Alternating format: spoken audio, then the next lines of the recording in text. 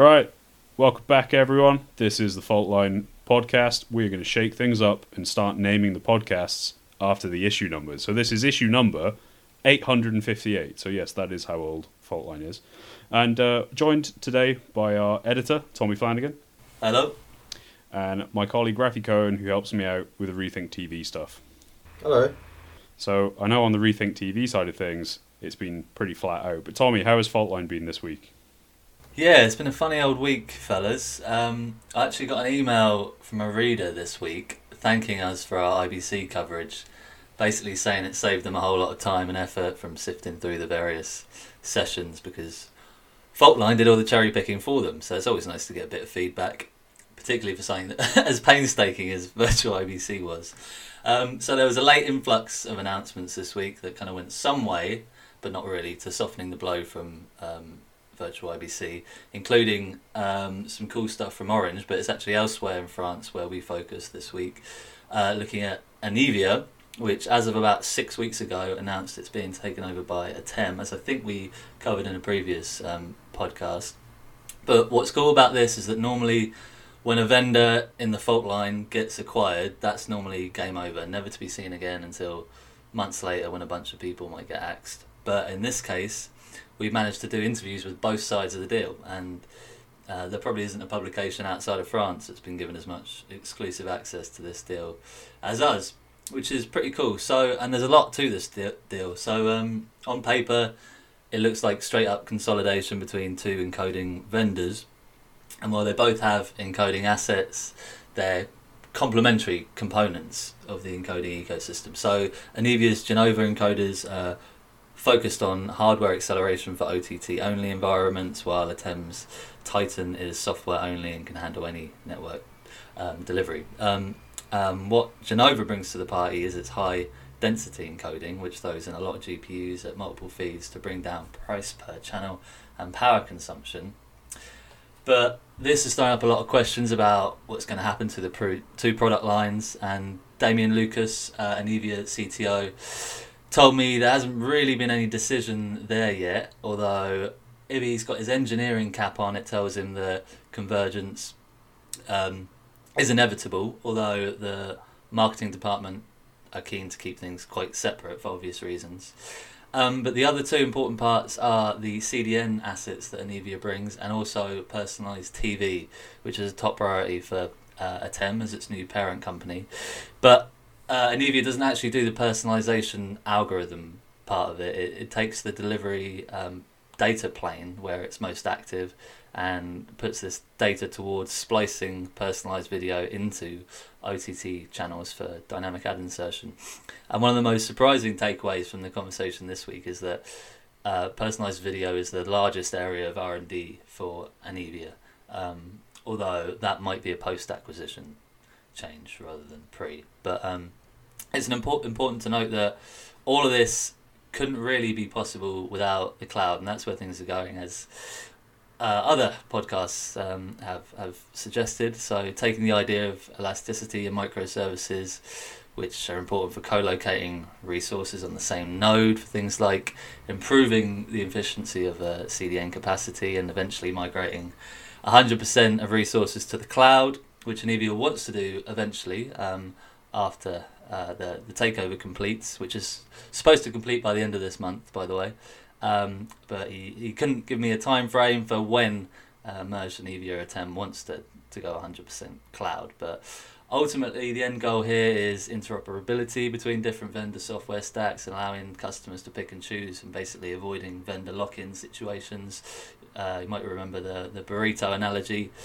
Although Damien, he did admit that a lot of operators not really ready for this level of Kubernetes, and having, we kind of touched on standards that would also help level the playing field, but that's a bit of a dirty word in this sense, and that's a story for another day. And there's a lot more juicy info in the full story, so check that out. And that was really the flavour of most of this week's issue. It was really heavy on the microservices and cloud native side stuff, and I'm feeling a bit frazzled after all of that, so that's about it. Yeah, I think this could get quite messy when it comes to going full cloud. I think there's going to be a lot of very rich IT consultants out there. For sure.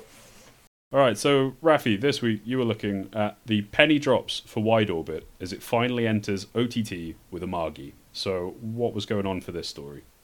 Yeah, so got a press release a couple of weeks ago from WideOrbit. It's a big ad tech company. They usually work in linear, and they've got a big audio segment as well. And it looked like a fairly run of the mill press release. It was just saying that they were working with Amagi on some kind of new server side ad insertion thing. And then as I kind of only really realised as I got talking to John Morris, who was VP of Digital, that this is the first project they've ever done with OTT, which is kind of remarkable, really. They're an absolutely massive company. They have, I think, like $38 billion in transactional ad revenue every year across linear and audio, and never once have they ever done anything to do with OTT. And it's quite funny because like last week, I remember Tommy complaining about how he was sick of seeing things at IBC painting the scene of how cord cutting is taking place and how the viewers are ever moving more towards OTT. And I don't know, maybe WideOrbit heard that podcast and they're like, oh, he's onto something there. Maybe something's going on with OTT. So yeah, this is their first ever endeavor. They're working with Amagi, who's doing all the video workflows. They're doing the encoding, transcoding, distribution, and they're kind of with their fingerprint technology, they're signaling to WideOrbit kind of the length of an ad space, what's required there, what kind of ad content, and then WideOrbit using their programmatic platform to serve ads there, essentially. And the odd thing about this is that even though it kind of promises broadcast TV quality ads, the exchange that all this content is coming from, all the programmatic content, is coming from the digital exchange, which is what they share with all the audio content. So rather than actually coming from the same exchange where all the TV advertising content is coming from, it will be on the same marketplace as all their audio and podcast ads. But yeah, John Morris seemed pretty certain that this was going to be a big new era for the company. It's still pretty early days. They've only got one supply partner for ad content, which is Magnite, which is the resulting company from the Telaria and Rubicon merger. But he said there are plenty more in the pipeline. And yeah, it's strange that a company so big have only just decided to go into OTT. I also asked him a bit about podcasting and what he thinks about the hysteria there, because he's got a big history in audio. And he said, obviously, it's a very exciting time, but if you actually look at the money, AVOD is clearly where most of the money is moving.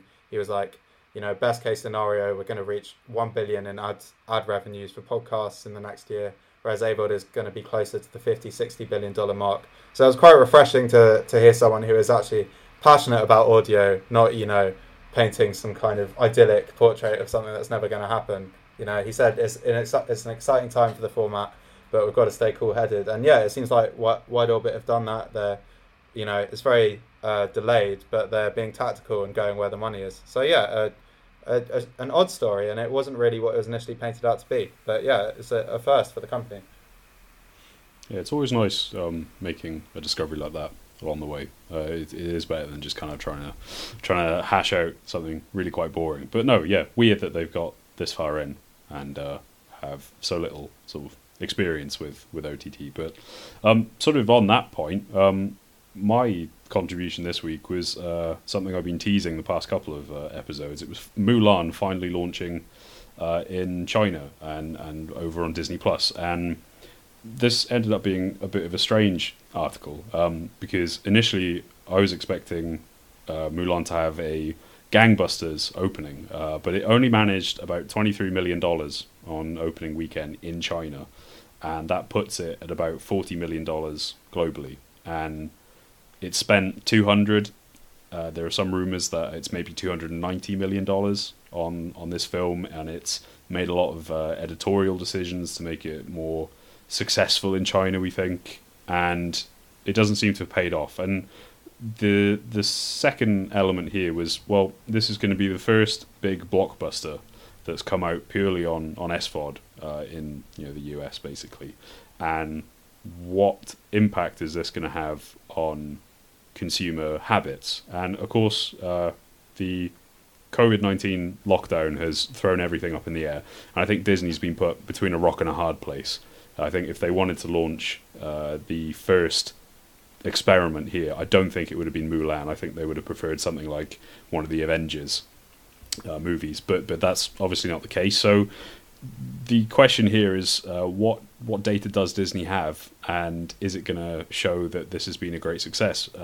We suspect that there's going to be a lot of unhappy consumers, but the sort of balance was that, just for comparison, you might remember Universal's Trolls World Tour, kids film released purely through digital rentals. That managed to do $100 million, and its prequel, the previous installment, managed 153 million, and that was in the box offices. But of course, it's got to pay out a cut to the theaters and whatnot. So its take home was obviously way less than that. So $100 million purely through digital rental for Trolls sounds quite good, and I'm very interested to hear what Disney has actually managed to put forward, because I suspect it might not even be there. Then there were a few more wrinkles that we sort of unearthed. The Rotten Tomatoes ratings, which are actually quite important when it comes to funding decisions. The critics seem to like it, but the audiences don't like it. So if 51% of audiences only give it an approved rating, that doesn't really bode well for this concept of SVOD as a primary delivery mechanism, or like a replacement for the movie theaters. And yeah, it's a bit awkward. And I mean, we'd love to hear from Disney, but I don't think they're gonna be publishing those numbers anytime soon. So yeah, with the sort of thesis for this article is, has Mulan just sort of set us back? Has it sort of collectively soured a lot of consumers on this idea? If you paid $30 for a craft film and you never even left the house for the privilege of it, and it will be available in 3 months, it is a bit difficult to kind of see the value there. So yeah, a bit of a rant. I'm going to be following up on that. Hopefully, I'll try and find out a bit more detail. But I wouldn't get your hopes up on Disney publishing them. So, with that, we'll move on to the worth noting section, carrying on the sort of tradition for now. Rafi, what was going on 5 years ago? Yeah, sure. 5 years ago, Altis had just doubled the size of their US operations. They had over 5 million homes with cable and Wi-Fi, and that's because they just acquired New York operator Cablevision Systems for $17.7 billion. This was kind of... Altis were being very active in 2015. In May, they'd acquired Suddenlink for $9.1 billion. And when they did that, they'd become the fourth biggest cable operator in the US. And then, yeah, with this new acquisition, they basically doubled the size of their footprint. Cablevision, which was the one they did 5 years ago this week, was kind of more strategic, though, as it placed Altis in direct opposition to Verizon in New York, and it brought the company dangerously close to a disruptive position. It kind of looked like their plan was to take what it had learned in France, which was a severely competitive market with over 20 million Wi-Fi hotspots, and transfer this experience to the US market, bringing Wi-Fi to the fore of the business. But many commentators and some of the shareholders felt that Altis was overstretching itself, because following the acquisition, its market value was just under 28 billion, which was well below its value when it acquired Suddenlink in May of that year. And clearly things didn't go too well, because today, at the time of writing Faultline, Altis was valued at just 16 billion. Yep, that looks a bit painful. So, Tommy, what's your highlight from worth noting this week? Yeah, well, I wanted to do something bit different in this week's worth noting, which is do a plug for an awards ceremony. But normally, Faultline hates awards, and this is the only award ceremony of the calendar year that we actually care about, which is the illustrious CSI Awards, taking place tomorrow, Friday the 18th, whenever this is published, hosted by our friend Goran and legendary journalist at CSI. And normally one of us would be judging or presenting an award, or just sat in the audience drinking free champagne and hurling abuse at Cisco from the audience, or people like that, which I will still be doing from my desk at 4 o'clock tomorrow UK time.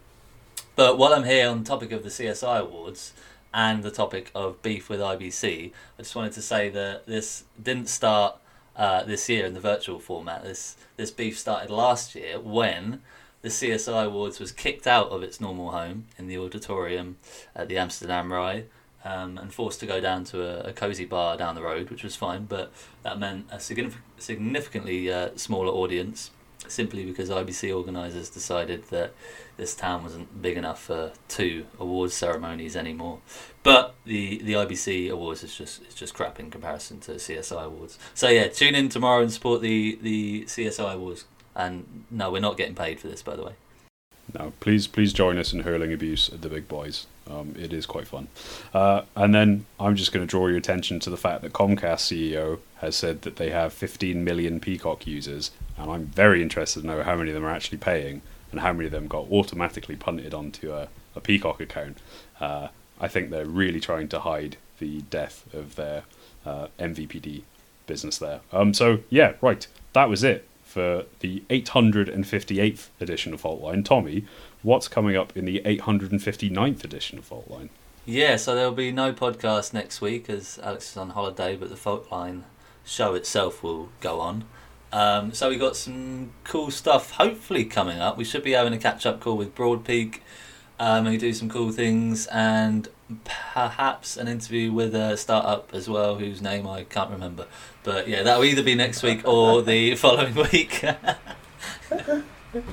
Yep, I'm going to be enjoying, hopefully, sunny Snowdonia. Make sure that you have signed up for a trial for Faultline. It's available through our rethinkresearch.biz website, 4 weeks free. And also, Rafi and I are just putting the finishing touches on our multi-CDN forecast that comes out through our Rethink TV wing. And with that, I think I'm going to say goodbye now. Cheers then. See ya.